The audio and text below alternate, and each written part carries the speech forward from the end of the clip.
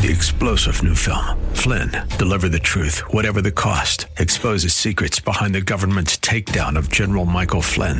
Flynn knew what the intel world had been up to. He ordered the first audit of the use of contractors. This set off alarm bells. He told the truth. He was the most dangerous person for Donald Trump to hire. They had to get rid of Flynn. Flynn, deliver the truth, whatever the cost. Available now. Watch it today. Go to salemnow.com. salemnow.com. When we think of redemption, we think of the cross. We think of the mock trial of Jesus, his death, his burial. And it's rather gruesome. But there is a romance to it, which we'll see next.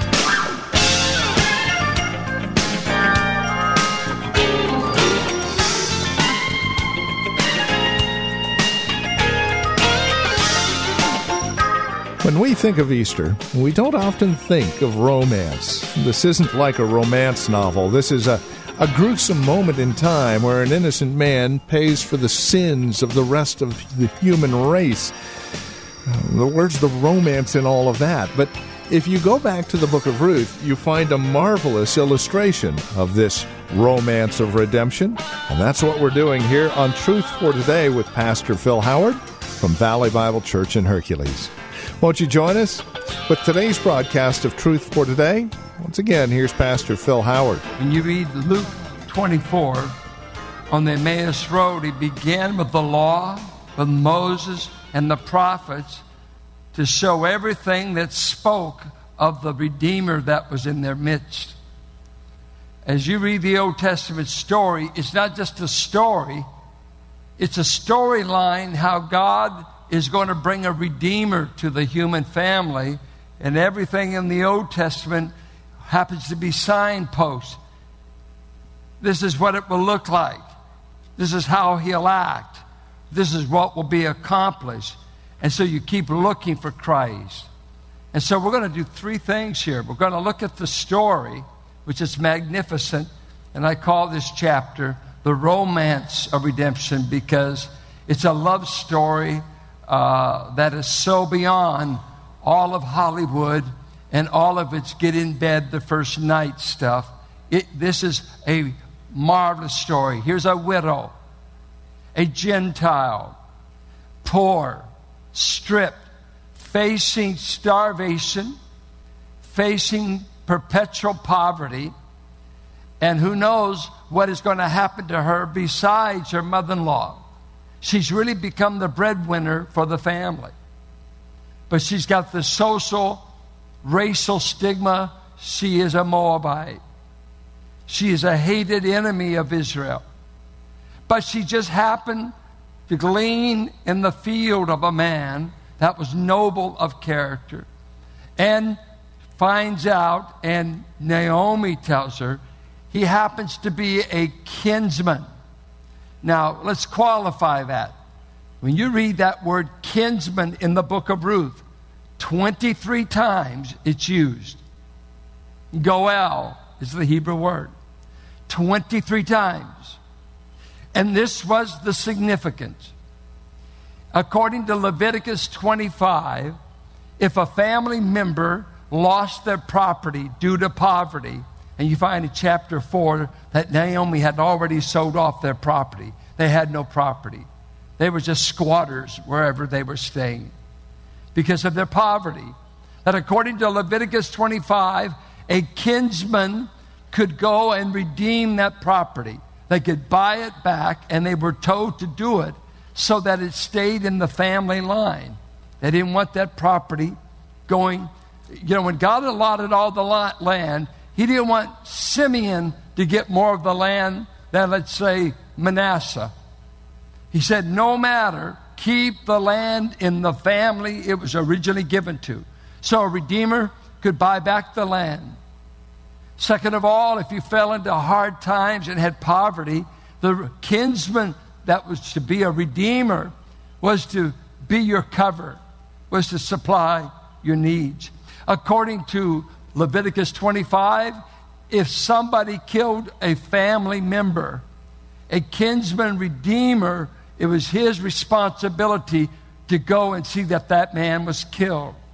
He was not considered a killer or a murderer. He was considered a kinsman redeemer that could see justice was meted out fairly. Leviticus 25. And then there's another twist in all of it. Deuteronomy 25 said, if a Jewish woman's husband died, and she was a widow, and there were no children born to her, the next of kin who was not married, whether that was a brother-in-law, an uncle, a cousin, it went right down the line, he was to marry that woman and raise up children, and the child that would be born would be in memory of the deceased husband, because God did not want family names to die out of Israel. He wanted to keep that family posterity going. But the Redeemer didn't have to do it. And if he was not willing to do it, in front of all the elders, the widow was able to take the sandal off his foot and spit in his face, because he did not perpetuate the family name.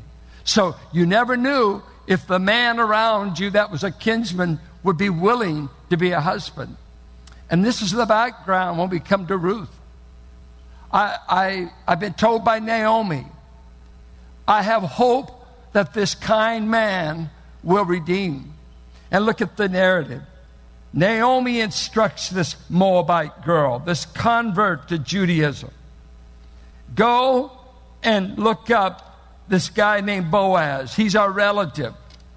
He's a man that could redeem us. He could buy back our property. He might even marry you. That would really be a bonus. He'll be at the threshold tonight, taking care of the grain. I want you to go there. I want you to put on your Chanel Bethlehem best perfume. Remember, she's a poor widow, so she had no fancy garments. When she dressed up, she didn't have much. She just had a cloak. She's a poor girl. She's in hard times. She could smell good, but she couldn't look good. I believe she must have been a beautiful woman. She's still young. And so she goes down to the threshing floor, and she meets this man, startles him. He had eaten. He'd worked all day. And he was in a good state of mind. I don't think he was drunk, but he had worked hard. The harvest is coming in. He's in a happy condition. And so he goes to sleep. And in those days, they would sleep right at the threshing floor to be sure nobody stole the goods. And many times he'd have his servants around. They'd all be laying around there as a whole to protect the harvest. Didn't want to be raided. And if you read the book of Judges, different people were raiding them all the time. So he's sleeping, and his heart's merry, and she comes softly and uncovered his feet and lay down. Now, some scholars make this a euphemism for sex, and it's the furthest thing away from what's going on. The Hebrew Bible knows how to describe sex. We've got narratives where it's plain. But the storyteller is discreet, because it calls both Boaz and Ruth noble people. And it's the verse in Proverbs 31:10, a virtuous woman. This is a virtuous woman. And this is a virtuous man. And she's at his feet. She's not in his bed. There's nothing here. But at the same time, why would she say, put your garment, watch. At midnight the man was startled and turned over, and behold, a woman lay at his feet. He said, who are you? And she answered, I am Ruth, your servant. ESV I'm reading.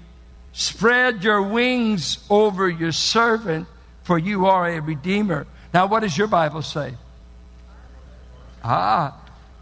Because in previous sermons, I told you the Hebrew word for this is translated hem of a garment or wings. Now look at what his prayer for her in chapter 2.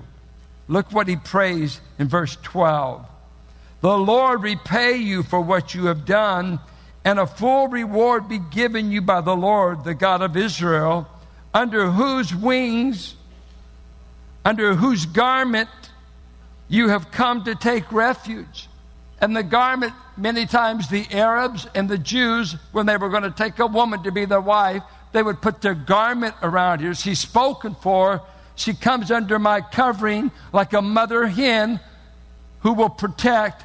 And that garment was a symbol that you've come under not only divine protection, but you've come under the protection of a man that wants to be your husband. And that's what she was hoping for. Not just that you'll buy the land back, but I need a husband.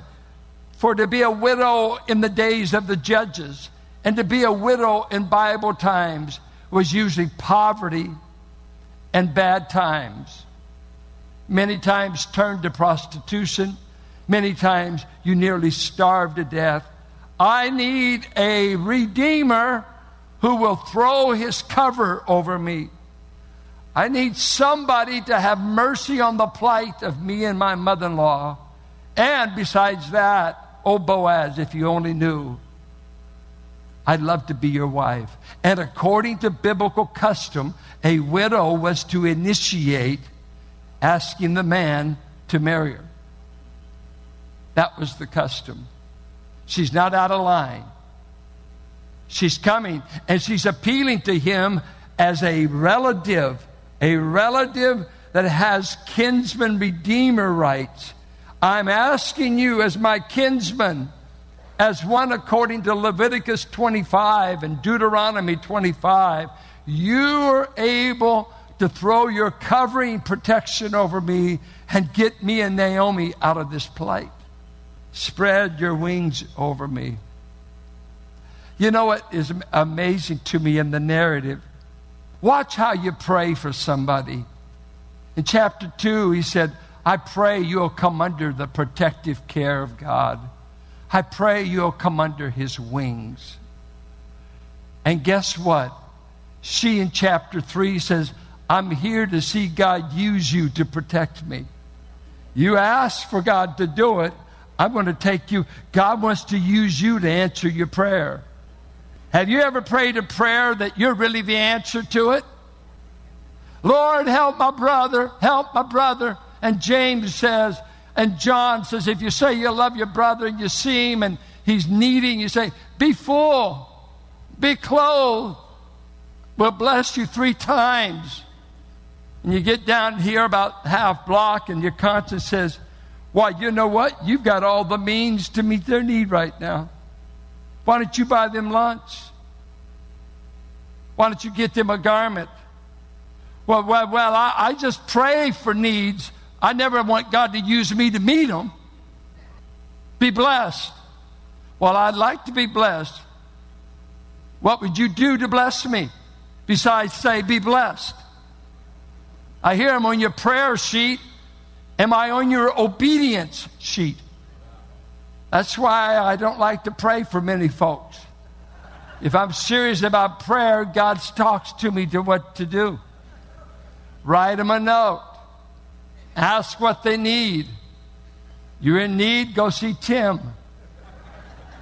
My ministry is to discern need. May God bless you. May God richly come under the wings of Jehovah. And here in the middle of the night, a little widow woman says, I'm here. And I think Jehovah might want to use you, Boaz, as the answer to your prayer. Would you put me under your wings? I need a redeemer. I need a kinsman that would cover me and protect me. Well, he is just stunned. Of course, he's awakened in the night with basically a proposal. I mean, I went to bed. I'm having good dreams, and now I'm having a nightmare. A woman wants to marry me. You know, you just, it's like folks that get married. At first you see stars, and then you get married and find out it was sand. It really wasn't stars. So you got to be sure you have your eyes checked before you get married. And he said in verse 10, "May you be blessed by the Lord, my daughter.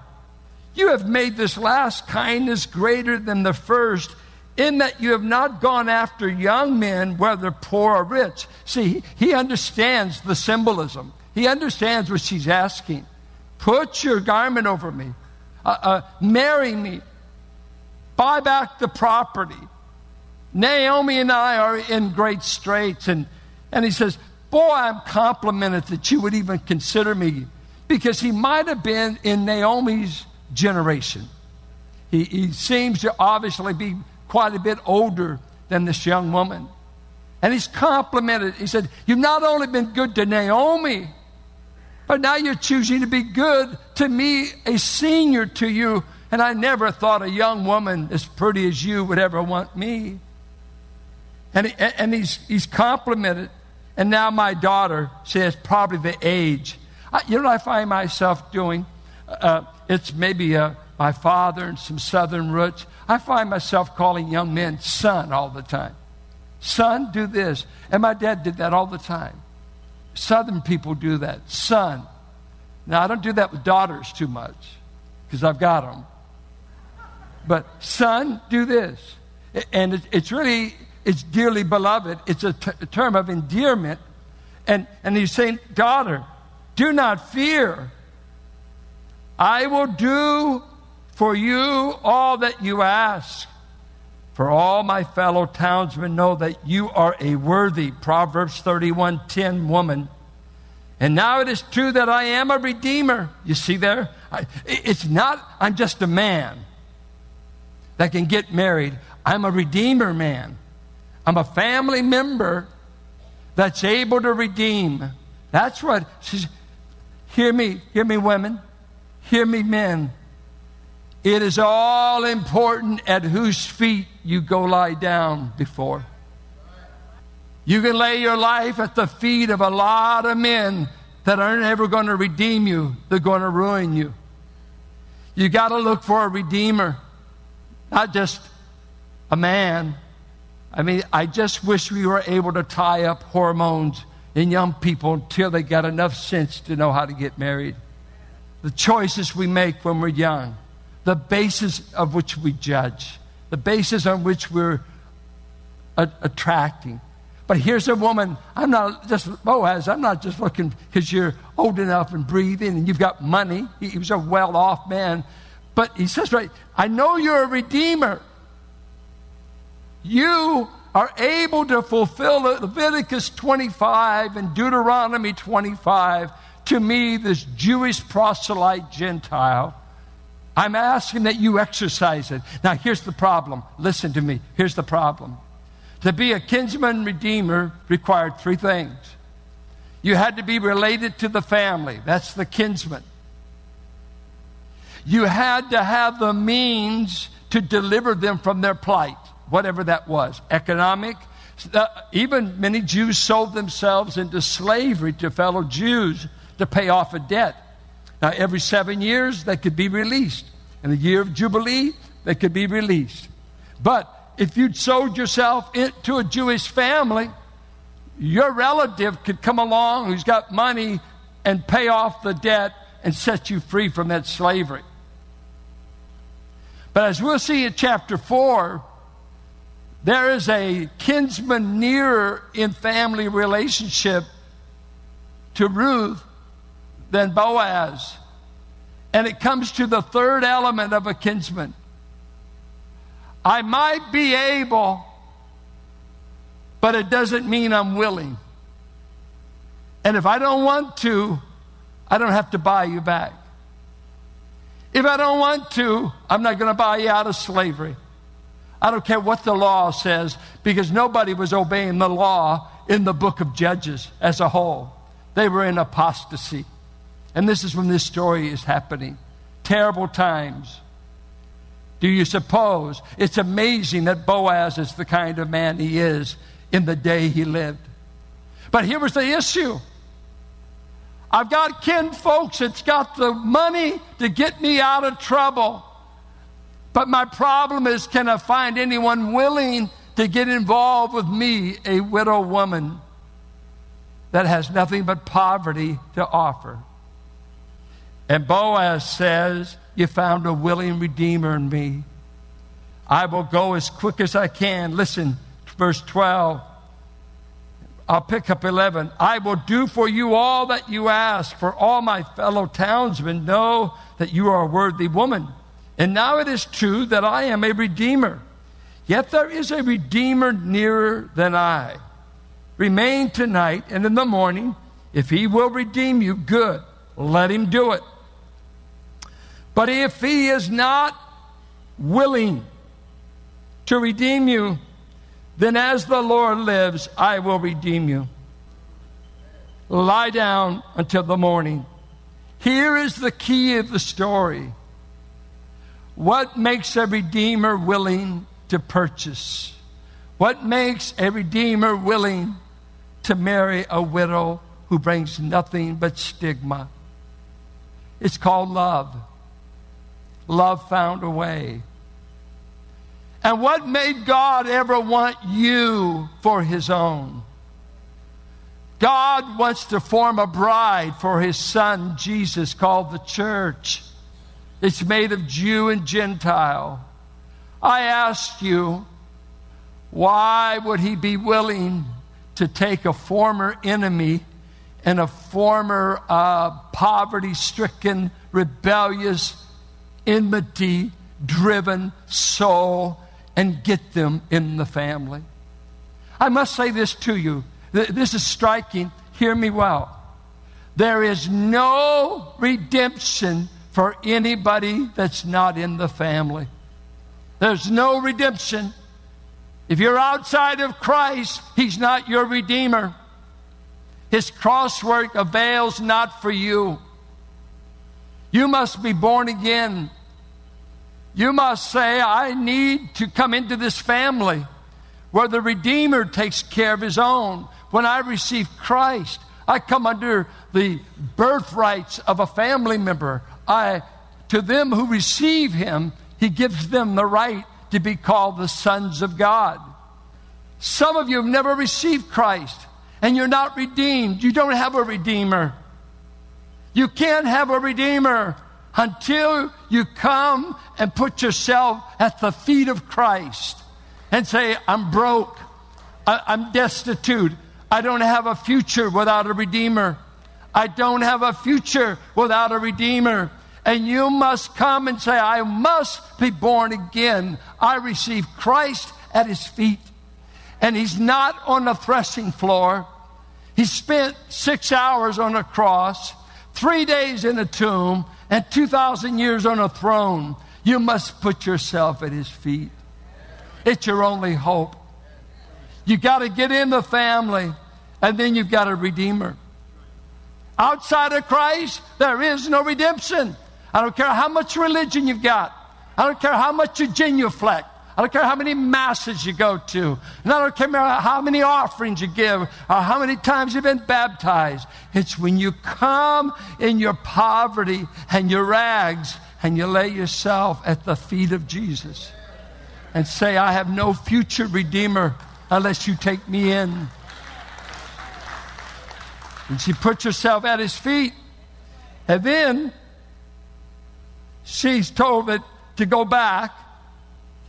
And he tells the men, don't let it be known she's been here, not because we had sex.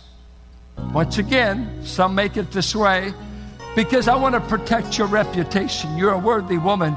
I don't want town gossips to make up a story about you. Go in the early morning before the sun comes up. A very tender look at an illustration of the tenderness and amazing beauty of the gospel. As we close out our program today, we would invite you to contact us. Let us know how the broadcast has encouraged you, has ministered to your walk and relationship with Christ. Now, there are a couple of ways that you can contact us. By phone, obviously the easiest, 855-833-9864. Again, simply call 855-833-9864. You can also write to us at 1511 M. Sycamore Avenue, Suite 278, Hercules, California. 94547 is the zip code. Now, the easiest way to get in touch with us would be through our website, truthfortodayradio.org. Now, as you stop by, you'll be able to drop us an email, but then take advantage of the many resource materials we have available, again, there at truthfortodayradio.org. You'll also be able to find out more about Valley Bible Church here in Hercules, who we are, what we believe, worship times, directions, and the like. Again, truthfortodayradio.org, or again, simply call 855-833-9864. Would you also bear in mind this radio broadcast is available through listener support. As you link arms with us financially, we are able to continue the ministry here on this radio station. So please consider that as you contact us. And then come back and join us next time for another broadcast of Truth for Today with Pastor Phil Howard. Blessed be the name of the Lord. Blessed be the name of the Lord. Blessed be the name of the Lord Most High. 3-star General Michael J. Flynn, head of the Pentagon Intelligence Agency, knew all the government's dirty secrets. He was one of the most respected generals in the military. Flynn knew what the intel world had been up to. He understood its funding. He ordered the first audit of the use of contractors. This set off alarm bells. The explosive new documentary, Flynn, Deliver the Truth, Whatever the Cost, uncovers the facts behind this scandal. Flynn told the truth. He was the most dangerous person for Donald Trump to hire. I find out the worst enemy that I'm going to face in my life is right here in America. They took my assessment and they wanted me to change it. And I was like, I'm not changing it. They had to get rid of Flynn. With in-depth interviews, archival footage, and never-before-seen personal records of the man behind the headlines. I just felt like I was drowning. Flynn, Deliver the Truth, Whatever the Cost. Available now. Watch it today. Go to salemnow.com. salemnow.com.